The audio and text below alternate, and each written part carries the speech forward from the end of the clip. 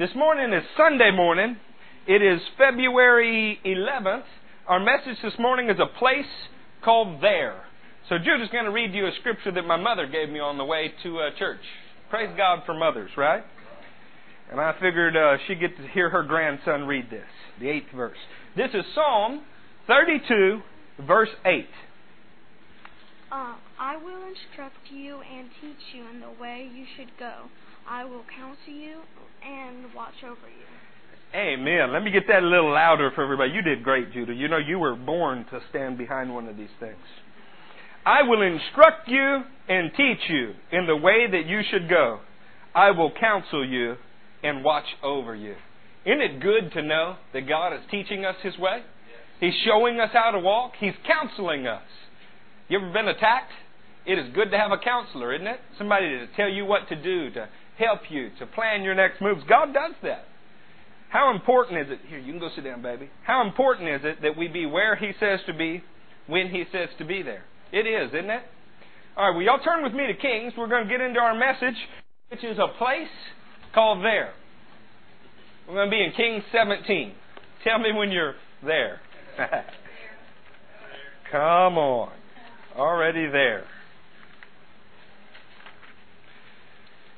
Actually, we're going to be in Kings 16.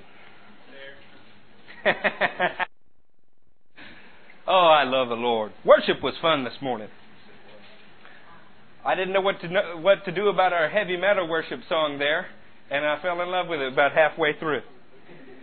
I want to encourage you. Those hymns that we all grew up with, you know, in the dusty old books, they were new at some point. You know, they were contemporary Christian music to their first audience. You might be surprised to find out that Martin Luther, who wrote the majority of the hymns that Protestants sing, wrote them to the tune of bar music in his day. And that the way that we get our services, most Protestant churches meet between 10 and 11, is because he often stayed up late in the local taverns and had a hard time making 8 o'clock Mass. And since they were kind of kicking off the shackles that had bound them, he decided to move the service back. And that's how we've inherited that. So if you think that God can't work through something that the church world calls unclean and make something powerful, just take a closer look at your life. People say what they say, but they cannot not argue with what God does through you. Amen. Y'all in Kings 17? 16. Thank you, Mandy. I'm getting to work with Mandy again, and it is the light of my life. It is exciting. We work together in a business that some would call secular, but because we're in it, we're going to call it Christian. And I'm glad to get to see her every day. So we're in Kings 16:29. Y'all with me? All right. Kings 16:29. In the 38th year of Asa, king of Judah, Ahab, son of Omri, became king of Israel. And he reigned in Samaria over Israel 22 years. He not only considered it trivial to commit the sins of Jeroboam, son of Nebat, but he also married Jezebel, daughter of Ethbaal, king of the Sidonians. And he began to serve Baal and worship him. He set up an altar for Baal in the temple of Baal that he built in Samaria.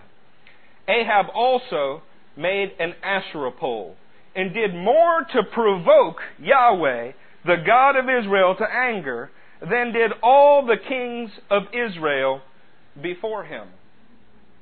Ahab is not a wonderful human being. Have you heard that God loves everybody? Well, He works in everybody's life, and God is love, that's for sure. He also loves us enough to purge evil from among us. I want to tell you some things that Ahab is known for. He lived in about 900 BC. That's 900 years before Jesus was born. Ahab is famous for these next few verses. A man under Ahab's rule rebuilt Jericho during Ahab's time. Now that's significant. Gabe, do you remember reading this? We're in a coffee house. There was a curse pronounced by Joshua in the 6th chapter of the book of Joshua for anybody that rebuilt the kingdom of Jericho. There's a reason for that. When God called His people out of slavery and He got and He said, hey man, for you will be a kingdom of priests. I'm taking you into the land that is your inheritance. Something that will be a land flowing with milk and honey, a Hebrew way to say good things. They get up to the edge of the land and they face a city with fortified walls. It symbolizes the stronghold of the world. As Christians, we're told that we're going to inherit the whole world. We're told that we're filled with power from God on high. And yet we face the world that is a stronghold every day.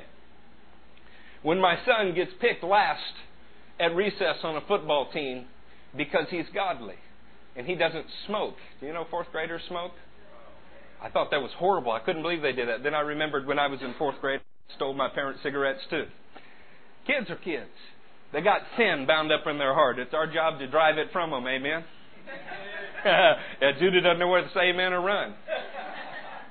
But when Judah's standing there and somebody picks other people before him and those tears begin to well up in him because it hurts to be rejected, he's staring at the walls of Jericho. And God made a promise to the people.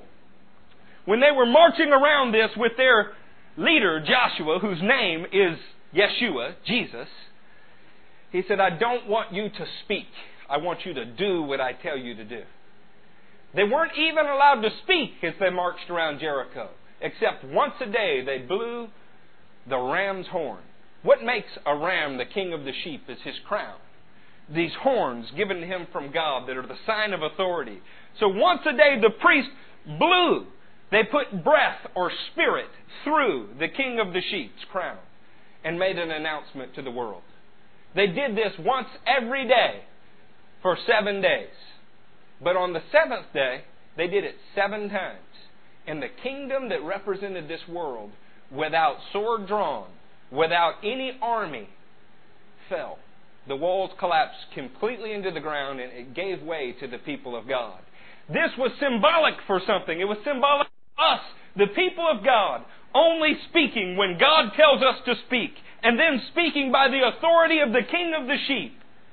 Not militant, not taking things into our own hands, but only what God said to do, the kingdom of this world would fall away to the presence and people of God. Well, that made it a particularly nasty thing to rebuild this kingdom.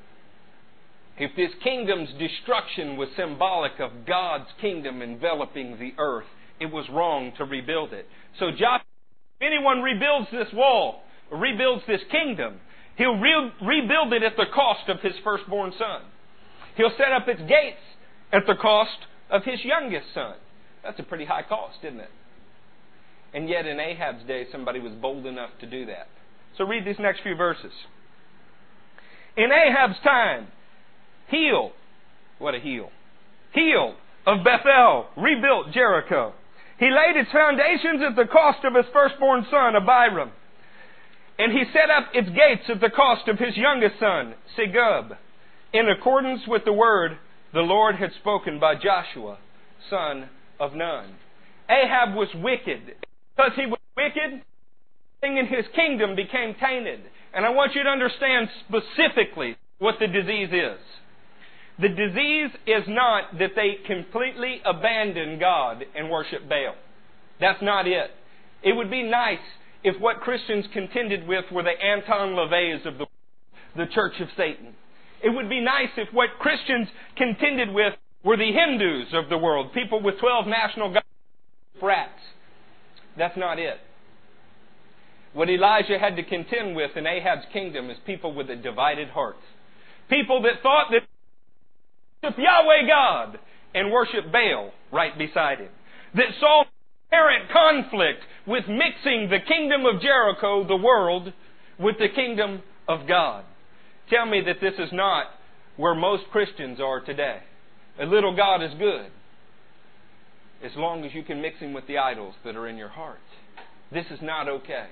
We serve a jealous God. We serve a God that says, I will have no gods beside me. Don't lift up for yourself any idols. Don't even misuse my name. And somehow or another, People have raised up idols right next to Him. Now, when I say people, when we look into this Word, who are we supposed to see? Ourselves. The Word is a mirror.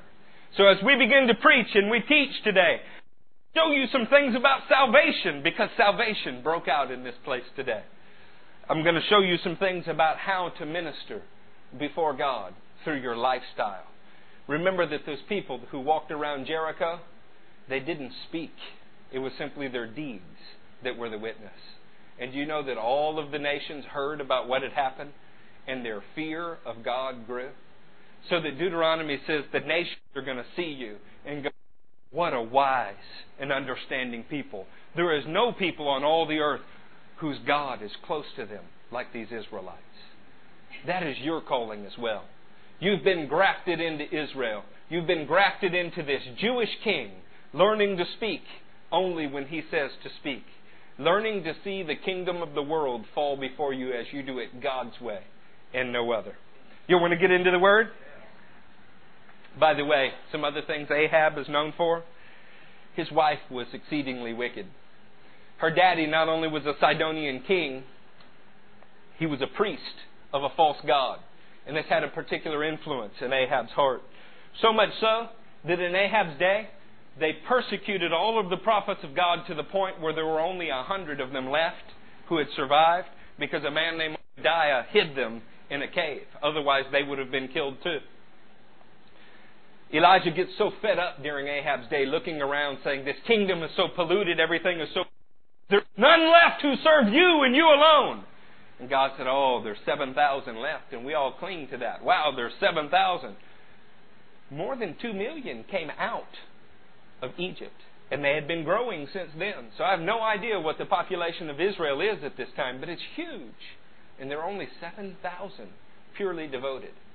In Jesus' day, He was asked, is it true only a few will be saved? He says, yes, it is as you say. The Gospel of Luke contains those words.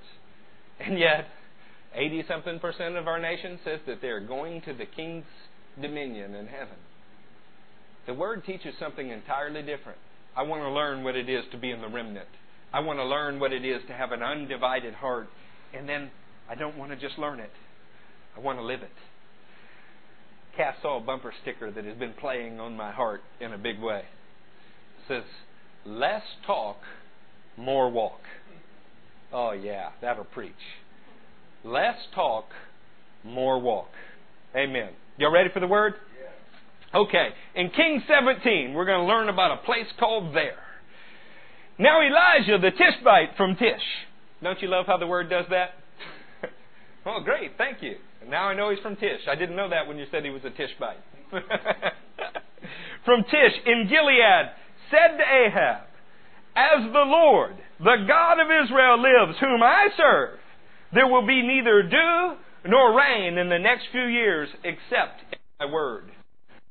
Bold proclamation. James goes to great lengths to make sure you understand Elijah was a man just like us. A regular human being. And yet he stands up before the king of a nation and says, it won't rain in your dominion unless I speak and allow it to rain. Rain in the Bible is a sign of a heavenly blessing.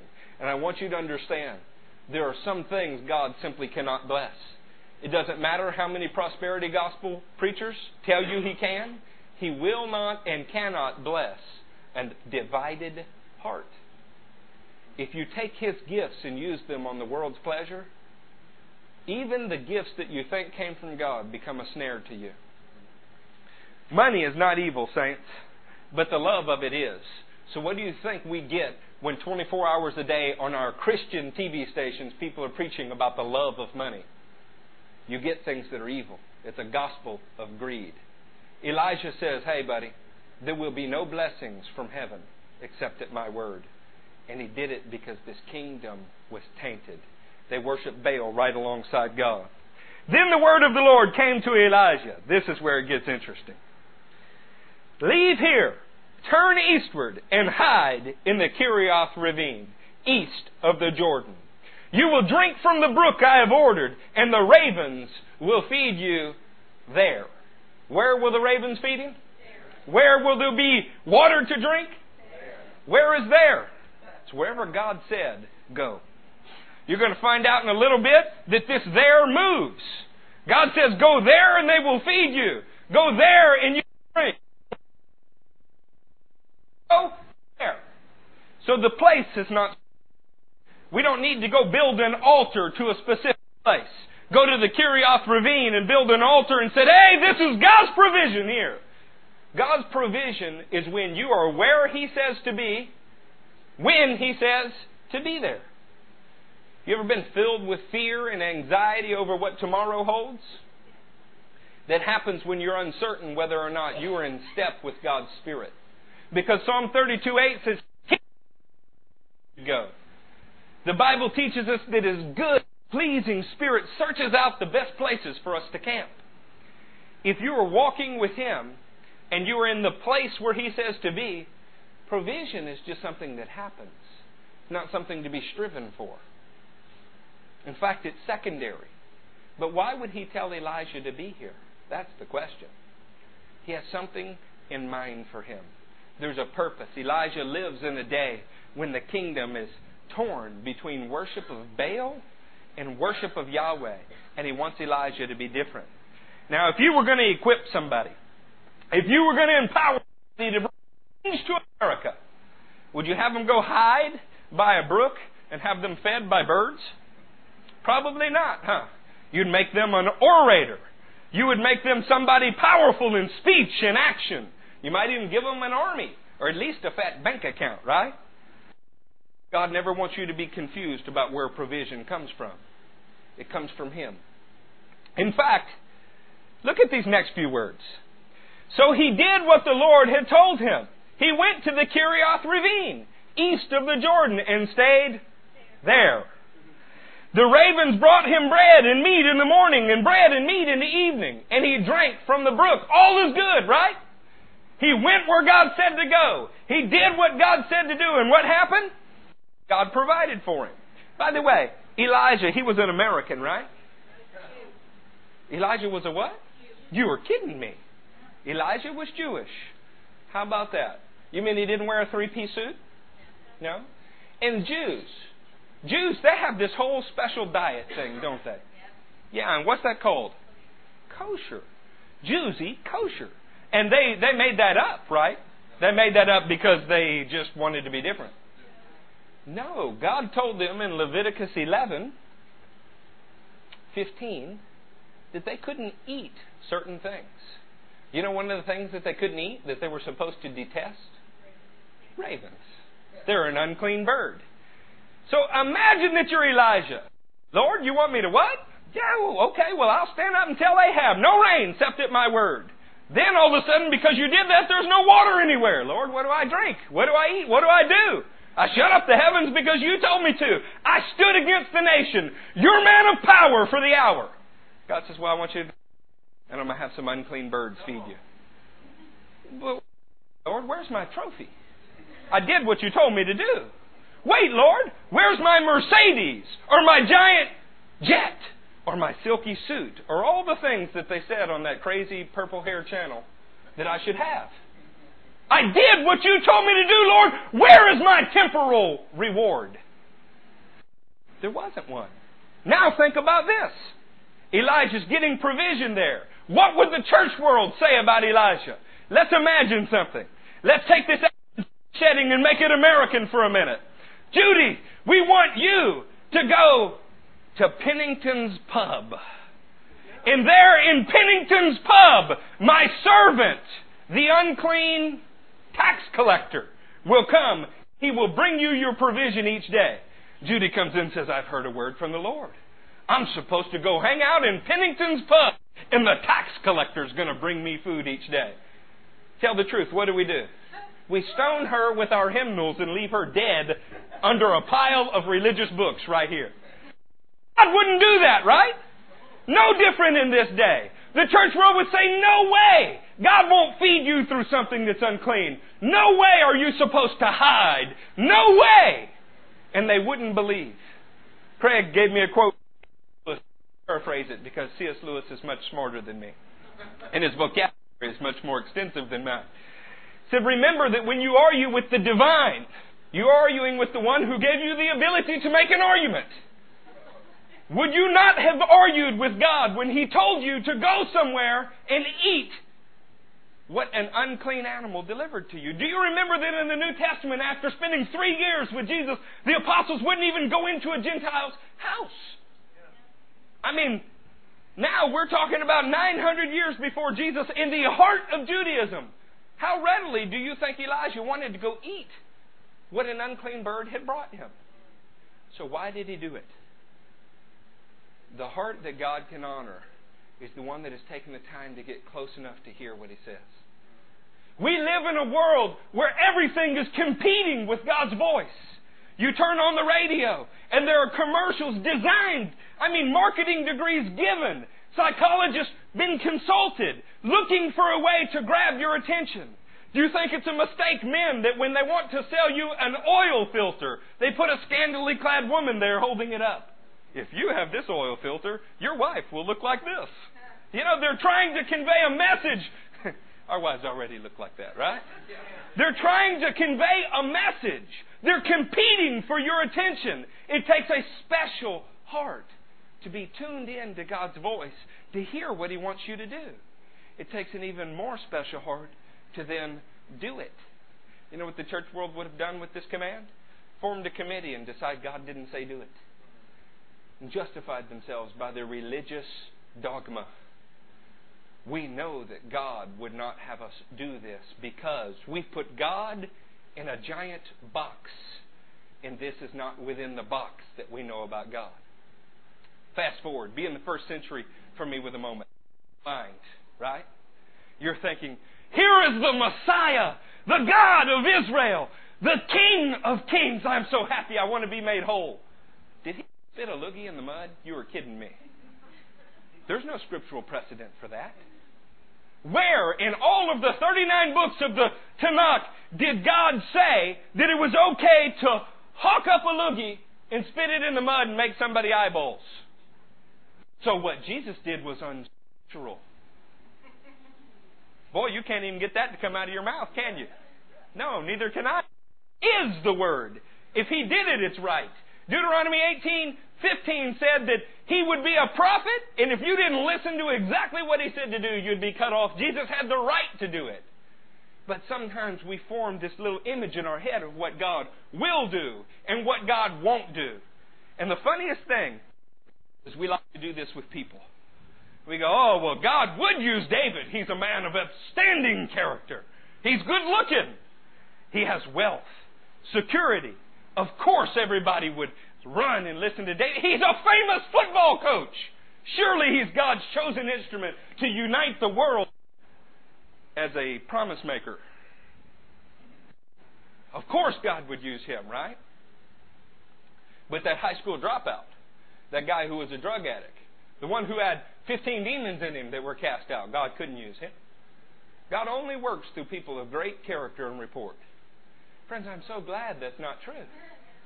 Where would we be if it was? Paul said to his Corinthian church, not many of you were noble when you were called. I'm happy he could say not many, That meant somebody was. Saints, we have to learn to listen. We have to learn to tune ourselves in to what God has to say. We live in a world that's divided between Baal and Yahweh. And both voices are there. But Baal shouts a little louder than Yahweh. Because Yahweh would consider it lowering himself to have to yell at you. He wants your obedience because He's earned it. Baal wants your obedience because he will bully you into it. If you do that, they will all hate you. If you do that, you will lose everything you have. If you do that, all of those bullyish statements he makes. Well, Elijah had been trained at the hand of God. He heard what God said, and he did what God told him to do. Look at verse 7. Sometime later, the brook dried up because there had been no rain in the land. God told me to go where, Elijah? Oh, they told me to go to the brook. And let me get this straight. He said that the unclean things were going to feed you? Well, yeah, He did. What is the whole church world waiting to happen? For Elijah to fail so they can say, oh, that wasn't God. Have you noticed that people take some delight in talking about pastors who have fallen from their high positions? The world especially takes delight in it. But you expect that. Dogs bark and sinners sin. Why is it that the church is excited when you find out somebody was exposed? And then what do? Hypocrite. They're hypocrites. Hadn't looked into the mirror of the Word lately, have we? Guys, it is a sad thing. Waiting for someone to fail. But why do people do it? It excuses them from having to act. See, if you can find fault with everything that was ever spoken, everything that was ever supposed to be done for God, then you don't have to do anything for God. You simply sit back and talk about it as theory and give yourself awards for all of the doctrine you know. And on that day, when you're asked what you did for Him, there'll be a hushed silence in the room and a fearful expectation of judgment. It says sometime later the brook dried up. Why would God call a place? Get him to eat from unclean birds, drink from a river, and then dry up the brook. Why would He do that? Because Elijah's life had to demonstrate that your provision doesn't come from a brook. Don't confuse the means or the conduit with which God uses to make provision for you with God. He is my source. I will not worship at the altar of my employer. I will not compromise what God has told me for a secular paycheck. That is the raven. God is the source. Friends, sometimes the best thing that can happen to you is you see the brook dry up. Because when the brook dries up, you get a chance to go, wow, God, you are big enough to use some other source. You get a chance to learn. In studying Elijah's life, we find out what it's like to put something at risk for God. Lay aside your reputation and be provided for, but not to camp there. To move every time He says move. And where does God send him? A widow where? Zarephath. Do you remember a word in the NIV? The Syro-Phoenician woman? King James says Canaanite woman. Do you remember that? This is Zarephath. It's the region of Tyre and Sidon where the Phoenicians live. So we get the word Syro-Phoenician. That's how they put it in the New International Version. And do you remember how Jesus dealt with her? Oh, it's not right for me to give the children's bread to the what? Oh, the dogs. So is this an area of the world that is particularly something that the people of God are fond of? No, these are the descendants of Ham, the original Canaanites. And they live in an area, by the way, this is outside Israel, it's present-day Lebanon, that God sends Elijah, are enemies of God. They're the people that God said, I want you to wipe them all out. And the Israelites were not obedient. You mean God can use unclean birds to feed a prophet? And now He's sending that very same prophet to people that are supposed to be the enemy of God? You find out God is a very complex guy. He says He will burn the wicked, but He also says, whosoever will come unto me, I will in no way cast out. We serve a God who's not willing that any should perish. But now you're this prophet. You're regular, right? You're eating an express. And the stream that you told everybody God would provide you with, it's dried up. Everybody's thinking now, you're a failure. You don't know how to hear from God. We knew it. We knew that guy would be exposed. I mean, after all, God won't move like that. Our committee says He can't. What's the new word from the prophet? Oh, he's going to the enemy's territory.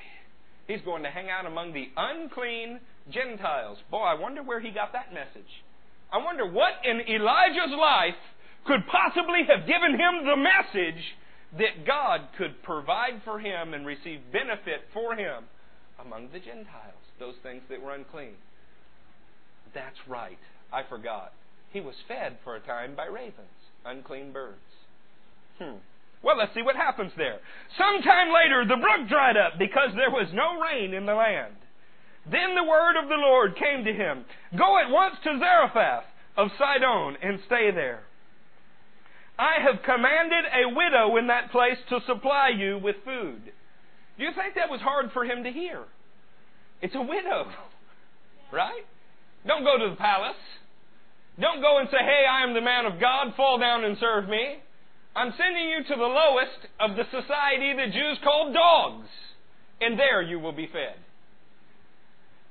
Every event in your life, I believe, God has given you so that you would learn to trust Him, and each step requires more trust. It was hard to go to the brook. It really was. It was harder to be fed by ravens, but at least there he was alone, right? Now he has to go among the Gentiles and be fed by a widow who he would normally consider to be unclean. But one experience prepared him for the next. Saints, can you say that with me? One experience prepared him for the next. So what does that mean about today? What you're doing today prepares you for what tomorrow. It feels sometimes like you've been abandoned. And God, why? Why would you do this? My job's dried up. My friends don't understand what you've told me to do. Everybody's treating me like an outcast. You trust Him today so that your trust will grow enough to trust Him tomorrow. The day we got saved, we said, Lord, which means owner and controller, save me, which meant the situation you were in, you needed help. But then after He sets you on clean footing and you're learning to walk on the heights, we decide that we'd like to go our own ways. We'd like to do it the way that we would like to do it. And we find all kind of ways to justify our ungodly behavior by saying it's godly. You start to hear things like this. God wouldn't want me to go to the brook. I can't reach people there. Surely He wants me to go. Where do we want to go? He wants me to go to the marketplace where all the people are and there's food and provision. I mean, God wouldn't ask me to walk off of a football team. Athletes are people that everybody listens to. It'll be a voice piece. He doesn't want me to go be a janitor in that school. He didn't call me to that. But what if He did? What if He did? One of my very good friends walked off the LSU football team because God told him to. And he went and became a janitor in the school. You know what everybody said? God wouldn't do that. There's a problem with that. God did do that. And His life shows it.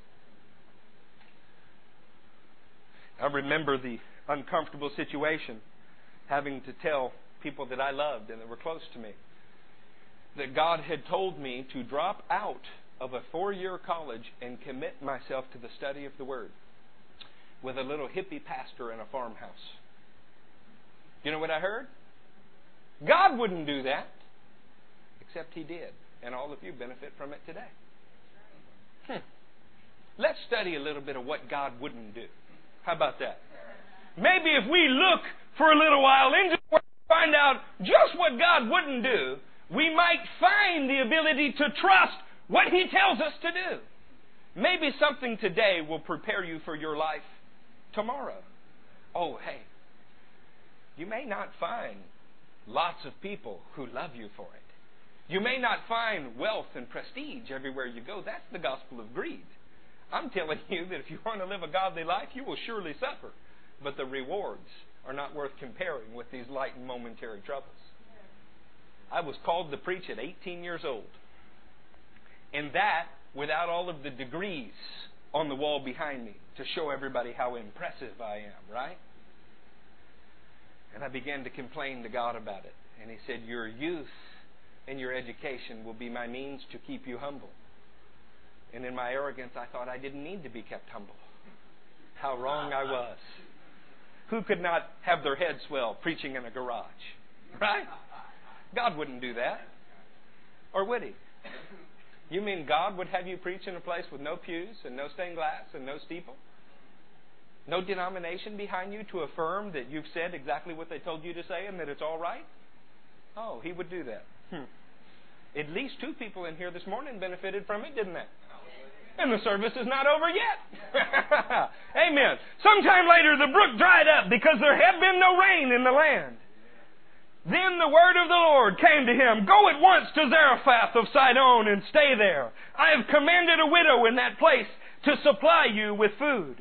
So he went to Zarephath. When he came to the town in the gate, a widow was there gathering sticks. What a coincidence. He called to her and asked, would you bring me a little water in a jar so that I may have a drink? We do anything to make the gospel attractive, don't we? Please, please, every head bowed. Close your eyes so that nobody sees because, dear God, we don't want you embarrassed. Raise a hand. No? A pinky. Instead, just feel in your heart that you might like to be drawn to Jesus. We've lowered the standard so far that it doesn't mean anything because we don't really want to give up bail for Jesus. In fact, I was in a Christian school where we had things called Spiritual Emphasis Week. Wouldn't it be great if every day the spiritual was emphasized? You didn't have to set aside a week, a year to do it. And what was so wonderful about it is our altar was flooded on Friday.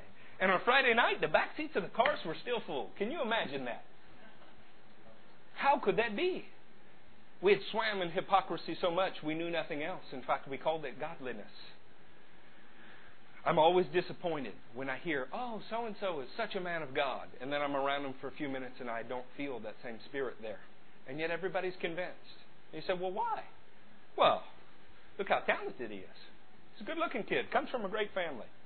He can recite the 14 points of doctrine. You think any of that matters to Jesus? He doesn't care if you're fat, buck-toothed, and have bad breath.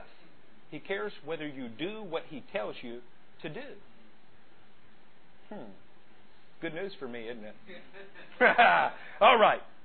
He preaches the gospel to her, right? What does he go to proclaim to her? Hey, go get me some food. I'm sure she was so excited to hear that because it's a famine. Would you bring me a little water in a jar so that I may have a drink? As she was going to get it, he called, and please bring me a piece of bread. Some might call that bold. I hear that faith is occasionally bold. Listen to the woman's response.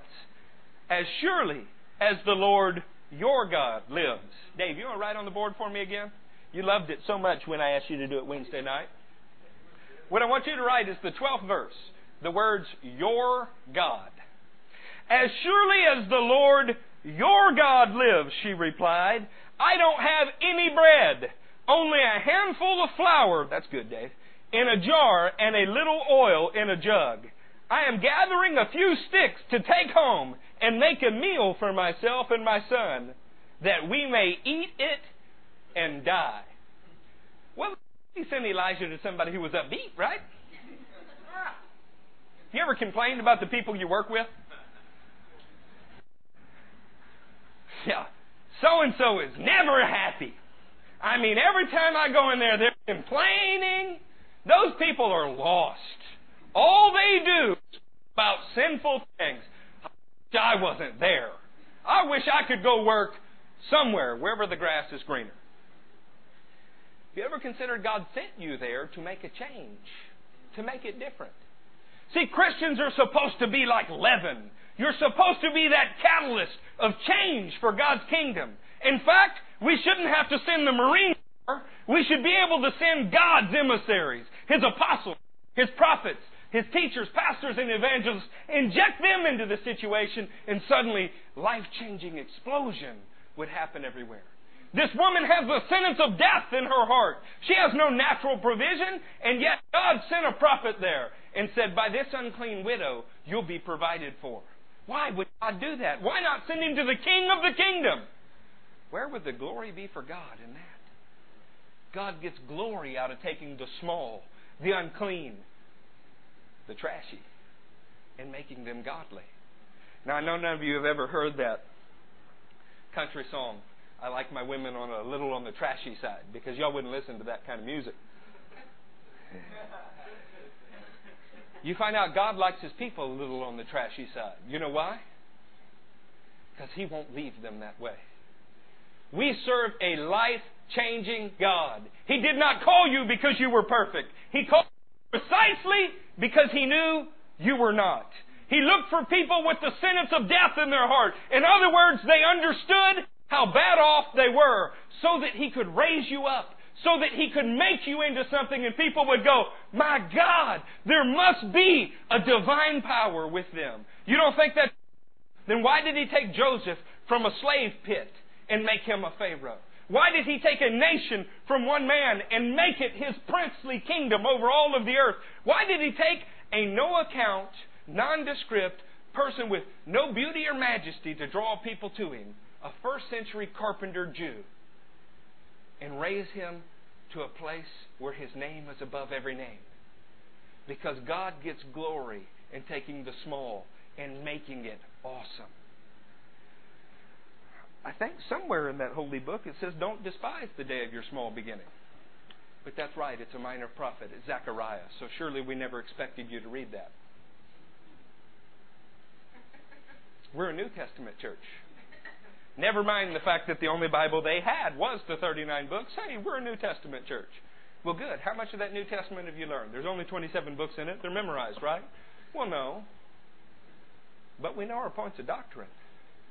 We can argue and debate with you the best. I mean, after all, what mode were you baptized in? And in what name? And does your wife wear makeup? How about her hair? Is it permed? Let's talk about the length of your skirts for a while. Boy, do we major on minors?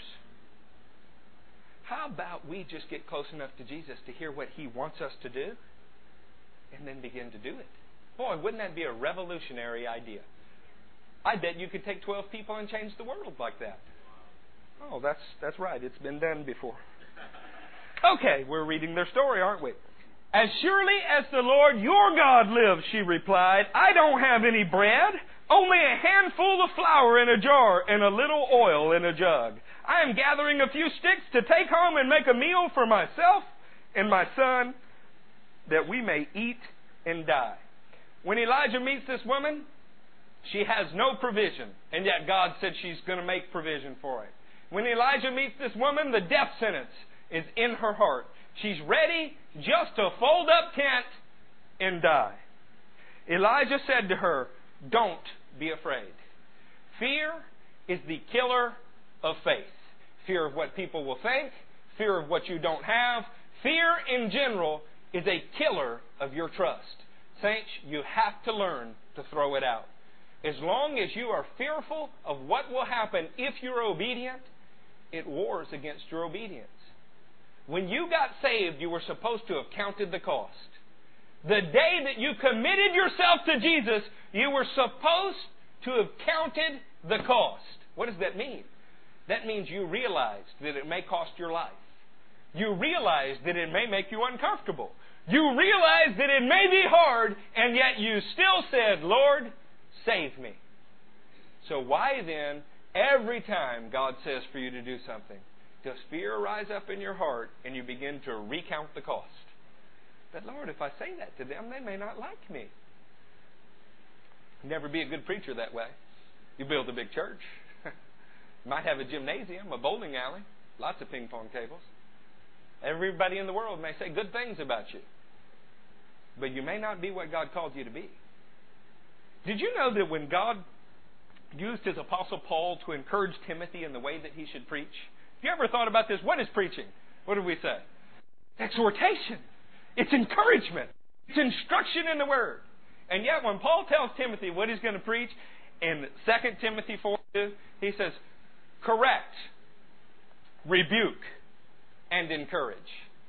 How much preaching do you hear that is true correction and rebuking? One of the things I love about this service is I walk into it with sin in my life. I have no idea what you may or may not prophesy.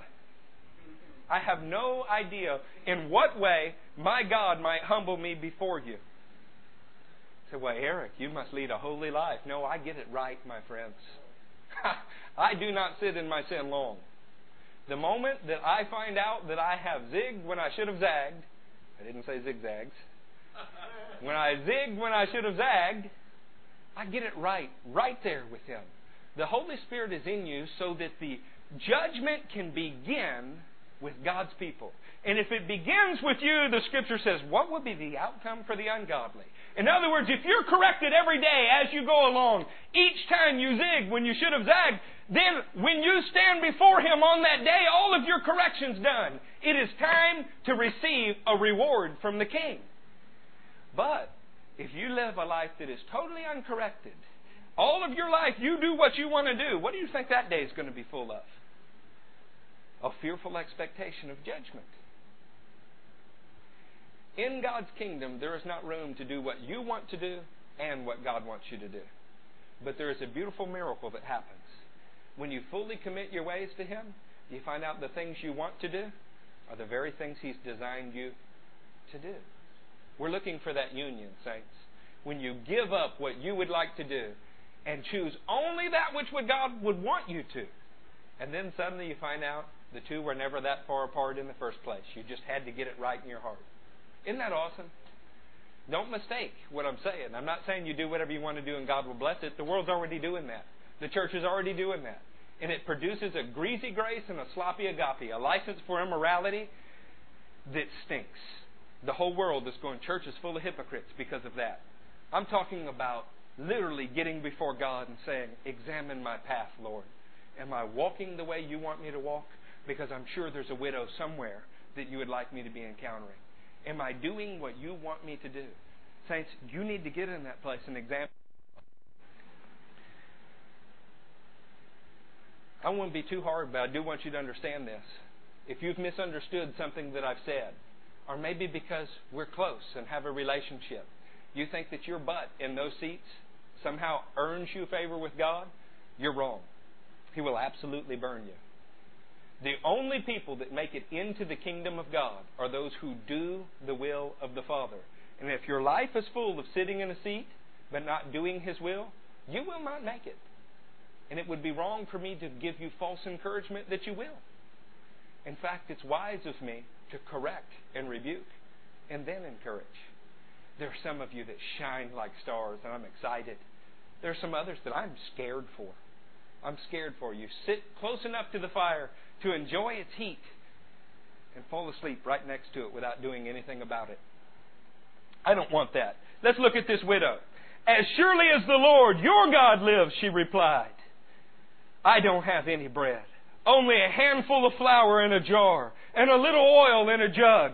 I'm gathering a few sticks to take home and make a meal for myself and my son, that we may eat it and die. Elijah said to her, don't be afraid. Go home and do as you have said. But first, make a small cake of bread for me from what you have and bring it to me. Then make something for yourself and your son. What a word. What would that require? Lots and lots of trust in what he said.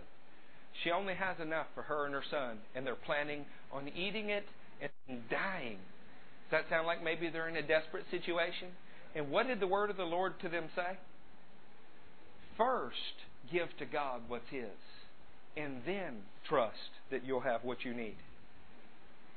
Now, with people taken that and made it some gospel of gain, like God was an investment program. I don't believe that. I believe what He's after is a heart that truly trusts Him. The word to this woman was, if you give to God first, then you will have what you need. Do you remember what verse 12 said? We wrote it on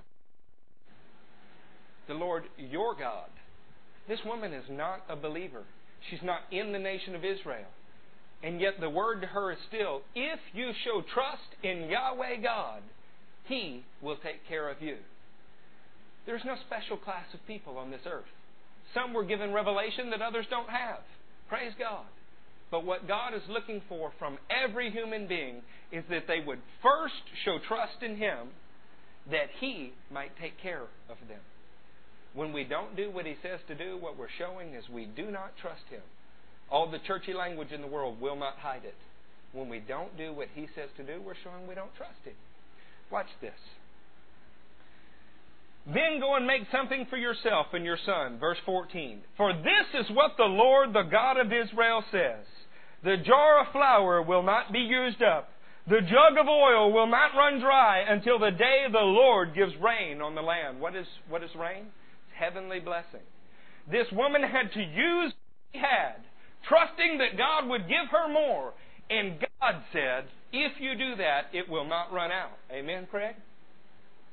Amen. But how many situations have we gotten in and we said, Lord, if you give me more, then I will give you some. Now, saints, I'm not talking about money. That's part of it. I'm talking about your life. Lord, if you do this for me, then I will do that for you. We negotiate and bargain with God. Saints, when you give Him all that you have, when you give Him every area of your life, He will make provision for you in every area and you will lack nothing. People have said, oh, well, they're always blessed. Those people never find themselves in the position we are in. Wonder why? This woman's in the same famine everybody else is in. Elijah's in that very same famine and drought. Yet they're going to find provision, and others are not. Why do you think that is? Because some did what God told them to do, and others didn't. There's probably some rich fat guy here in this woman's town talking about how blessed of God he is because all the gold he has and all the flour and all the stuff that he has. That's not blessing. Blessing is when you had nothing and God gave you everything. That's blessing. Everything you needed. Watch this. She does what he says to do. It's an amazing thing how that works. God speaks, and she did it. She went away and did as Elijah had told her. Nothing makes a preacher happier than to hear later in the week, that thing you preached about? I was surprised. I thought you were lying when you said it. But I tried it. And would you believe it worked? That's what I said. I told y'all this Wednesday. You want to call and give me a testimony? Amen. You don't have to ask permission to do that. Just call and give the testimony.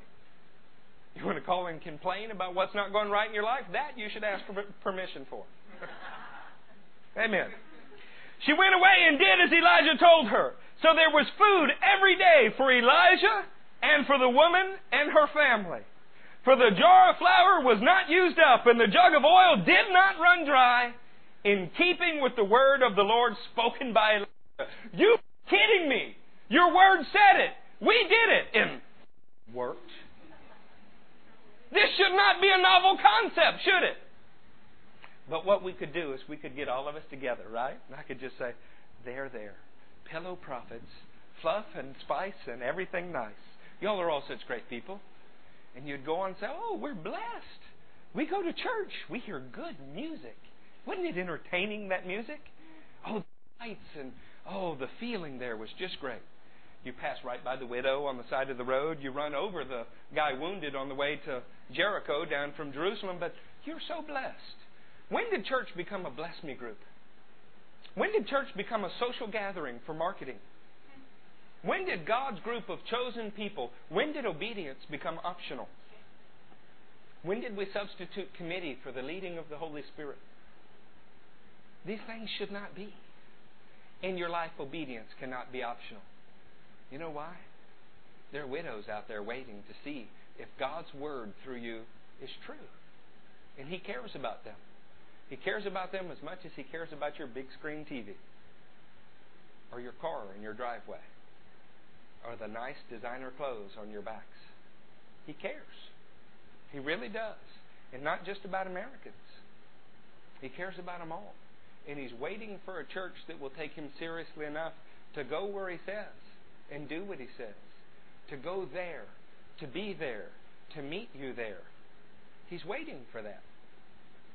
Will He find it in us? What a good question. I hope so. Sometime later, the son of the woman who owned the house became ill. Well, then this surely can't be God. God doesn't use ravens to feed people. He wouldn't ask a widow to supply your needs. That would be taking advantage of the widow, right? Isn't that funny? In ministry, this happens. You preach to whoever God draws, right? And because He's a good God, He cares about people from every walk of society. He brings to you some widows. And through His miraculous provision, He uses those widows to meet your needs. Then what does everybody say? Oh, He takes advantage of the widows. Sometimes to the impure, nothing is pure. No matter what you try to do for God, there'll always be a group of people that pick on it. And I know that. But I've decided that the favor of the Father outweighs the opinions of my brothers. I have decided that even if I were sold out and thrown in a hole, I want that coat from my Father that shows His approval on me. I hope you'll decide the same thing. It makes all the difference in your life. Some in here went to Master's Commission. I'm excited. That is a good thing. But if all you came away from Master's Commission with was a degree, then you really missed out. Some in here have been in church all of your lives. And that's great. I hope you can quote lots of sermons from it. But if that's all you can do, if there's not a long list of lives changed, a legacy of people that now love God that didn't before, then we're failing. I don't want to fail. I don't want to. I want to stand before Him and hear those words. Well done, my good and faithful servant. There was a time when I was first born again, I wouldn't work out. I know that surprises you in looking at this corpulent body here. I prefer the term robust.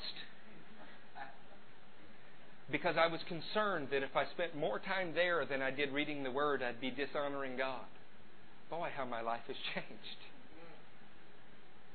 Sometimes God comes and He stirs you again. He says, I want you to do the things now that you did in the beginning. Sometimes we sell everything that we have to obtain that pearl of great price. Then after we have it, we spend our whole life trying to clutter our house again with all that garbage we didn't need. Thank you, Matthew. He knew I was looking for that one word that I promised not to say anymore. It's Hebrew for rubbish. No, not really. Okay. Sometime later, the son of the woman who owned the house became ill. What are problems, saints? I think we have a chart up here. An obstacle is an opportunity to overcome. Why do you think God sent Elijah to this woman's house? Well, sometime later, her son became ill. He grew worse and worse and finally stopped breathing. I would say that's ill. Craig, in your medical opinion as a nurse, would you say that's ill? Not breathing? Yeah, that's ill. I want you to hear this. This woman told Elijah, your God. She's seen provision for a long time now. If provision got people saved, God would have just given us all fat bank accounts. It does not. That is the wrong gospel. Listen to what happens. Her kid has stopped breathing. Would you say that's a desperate situation? My little Gabriel stopped breathing twice in his life. I can tell you that's a desperate situation. In fact, don't get between me and the hospital on the way.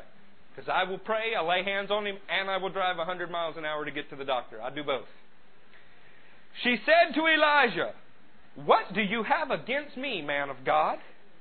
Did you come to remind me of my sin and kill my son? Do you think that this is some kind of deluded thinking? Is she deranged?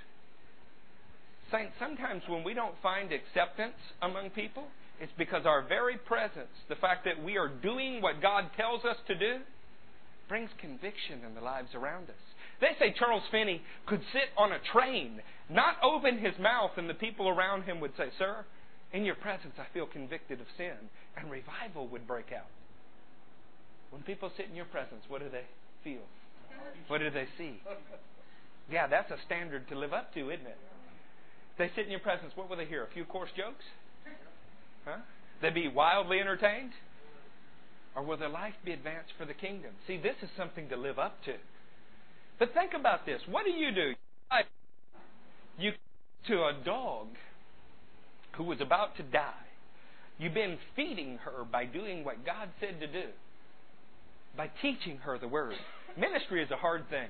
People come in, they clean their feet on you, and then they walk off. We're like those little things that golfers have that clean their cleats on. All right? Elijah's been serving this woman by teaching her about the God of Israel. First bad thing that happens, what does she do? She turns on Elijah. That pastor told me. Sometimes more pastors are eating after church than fried chicken. And what did they do? They loved you. They told you the truth. You just didn't like it. She is mad at Elijah. And why is she mad? Because something bad has happened to her and she thinks it's Elijah's fault. So what do you do if you're Elijah? I know what you do. You stupid old hag. I'm the only reason you're still alive. And now I'm leaving. That's right. The committee has met. And we've decided our church no longer needs to be graced with your presence. What do you do if you're Elijah? I think you would be best served at a fellowship down the road. You don't really fit in here. What do you do if you're Elijah? You know, sister, we've been meaning to talk to you for a long time, but your dress really is not appropriate here. What do you do if you're Elijah? Well, if you've been trained to hear the voice of God, to love what He loves, you can look past legalism. You can even eat something from an unclean bird. You can go into a Gentile's house because you know where God's heart is. And so, Elijah says, give me your son. Elijah replied, he took him from her arms, carried him to the upper room where she was staying, and laid him on his bed. Where did He take him? Into His close, personal space. People around us are dying. Sometimes it's easy to see there's a famine. Other times it's less easy to see because it's a spiritual famine. And they need what you have. But they don't always know it. In fact, they're convicted to be around you. So they find ways to push you away. They say things to you that are sharp, that slap your face, because they're trying to discover something. Is there really anybody that does what Jesus says? Turn the other cheek. Sometimes they've been slapping so many faces everywhere they go, looking, trying to find, is anybody real? Or is this all just a joke? And most Christians they meet confirm for them, it's just a pathetic joke. Because when they give you the opportunity to be insulted, but to consider it the glory of God resting on your shoulders, we mix Baal with Yahweh. We slap them back. We don't love them. God's looking for the heart that will say, even if He saved me, I still will love Him. And He sent me here to love you. You don't understand it? You filed a lawsuit against me this week. It's still my job to love you. Because God gets glory by doing what nobody thought could be done. So He takes this woman's son into His own room. Saints, lost people get saved when they get a chance to get inside of your life, past the facade, past who you are at work, how everybody sees you, and see you. They get saved when they find out that what is in you is real. And to do that, they have to reach the intimate places in your life. That means they see failure and they see success. But mostly what they see is trust and dependence on God. He took him into His own room. What do you normally do when people hurt you? Push them away. What we have to learn to do as people of God is when people hurt us, pull them closer. She said to Elijah, "What do you have against me, man of God? Did you come to remind me of my sin and kill my son?" "Give me your son," Elijah replied. He took him from her arms, carried him to the upper room where he was staying, and laid him on his bed. Then he cried out to the Lord, "O Lord my God, have you brought tragedy also upon this widow I am staying with, by causing her son to die?" I love this. Elijah didn't always understand what God was doing either, but he trusted Him. I tried to start this church. The first couple of years were pretty rough. We preached to a group of about 4. Yeah. Boy, that was encouraging. Loved you 4. Thank you. And there were times I didn't understand what God was doing. Should that cause you to push God away or pull Him closer? You can't run from God when He doesn't do what you want Him to do. That makes Him God and you the man. Then he stretched himself out on the boy 3 times and cried to the Lord, "O Lord my God, let this boy's life return to him." Not only did He bring him into His close personal space, but then He rubbed shoulders with him. He got close with him, eye to eye, nose to nose, mouth to mouth, so that could see what was inside of him. As human beings, we're used to letting people see only what we want them to see. And we feel violated when they see who we really are. God has called us to live in a vulnerable fashion, to lay our lives out there for everybody to see, the good, the bad, and the ugly, because somewhere in there they should see a trust for God. This boy is dead, and Elijah is not scared for a dead Gentile to be touching him, even though it's against his law. Instead, he lays on him not once, not twice, but 3 times. This shows perseverance. He knows that the life in him can rub off on that guy if he will just stay close enough. When people hurt you, don't push them away. They need the life that is in you. That's why God gave it to you. It wasn't for you. It was for them. The Lord heard Elijah's cry, and the boy's life returned to him, and he lived. Elijah picked up the child and carried him down from the room into the house. He gave him to his mother and said, "Look, your son is alive." Then the woman said to Elijah, "Now I know that you are a man of God, and that the word of the Lord from your mouth is true." What changed it for the woman? Greed? Gain? Having her bank account get fatter? No, the Lord's provision was there. But it wasn't until she saw a truly changed life, somebody who was dead is now alive, that she began to stop saying, "You're God," and start saying, "Now I know about God. Now I know about God." Our job is to rub shoulders with the lost. Our job is to bring them into the place where we are. And where are we? There, wherever God said to be. If Zarephath, great. If the Kerioth Ravine, great. We go where He says to do what He sent us to do. He wants you to rub shoulders with the lost, that their life would get in you. That's what He wants. We don't have time to read it, but you remember that we started with Elijah shutting up the heavens so that the heavenly blessing couldn't fall on Israel. The way to get blessings to fall in your life is found in the 18th chapter. Elijah begins to address the people in the 21st verse. Elijah went before the people and said, "How long will you waver between two opinions? If the Lord is God, follow Him. But if Baal is God, follow him." God is not begging you to follow Him. That is as wrong as thinking that He wants to smash everybody. They're both wrong. He's laying out the truth and looking for who has noble character, who will follow Him. And what hinders His kingdom the most is not people who choose Baal. It's people who will not choose either. They claim to have both. Christians, we cannot sit on the fence. That will keep the lost confused. If we mix our life with death, then we have nothing to offer the dead people.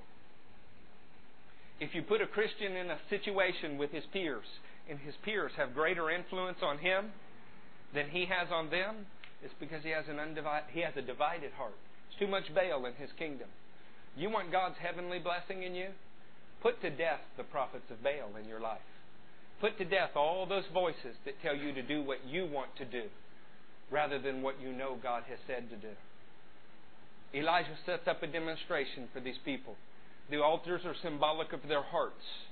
The lost people's hearts are bleeding because they've been slashed in the pursuit of their gods. Walking in the world will never leave you unscarred. It'll hurt you. Elijah simply cries out to God after softening his altar with the water of the Word, and God answers by fire. And then all Israel had to be prepared for a rain, because when you purge the Baal from your kingdom, the rain will always fall. You might even say God's looking for the opportunity to send fresh rain into your lives. Craig, wasn't that your word on the internet? He's looking for the opportunity to send His rain in your lives. We're going to stand up here in a minute, but I'm still asking you to hear the voice of Elijah. How long will you waver between two opinions? Get in God's camp or get gone. I want to build a church, but I don't build that through occupants. I don't build that by numbers of people in the seats. We build that by seeing people who are obedient and their blessings come from the Lord. I want with all my heart to do that. And I want each of you to do it as well. But as long as you ride the fence and are a bench warmer in the kingdom, you do more harm than good. Get sold out or get out. That was Elijah's word to an entire nation. And preachers are scared to say it. And I'm not. You know why? I found out the goats are the ones that give you the horns. And it's usually at a time when you didn't need it. When you felt weak already. Saints, I believe He's called each one of you here as a precious metal. I think He's forming you and shaping you, but sometimes that takes heat. Sometimes it takes heat followed by cold. He does what it takes to get you malleable because He wants to build you into something. Will you yield to what He's doing, or will you cling to Baal so tightly that He can't work with you? That's the question. Stand up and we'll make our decisions.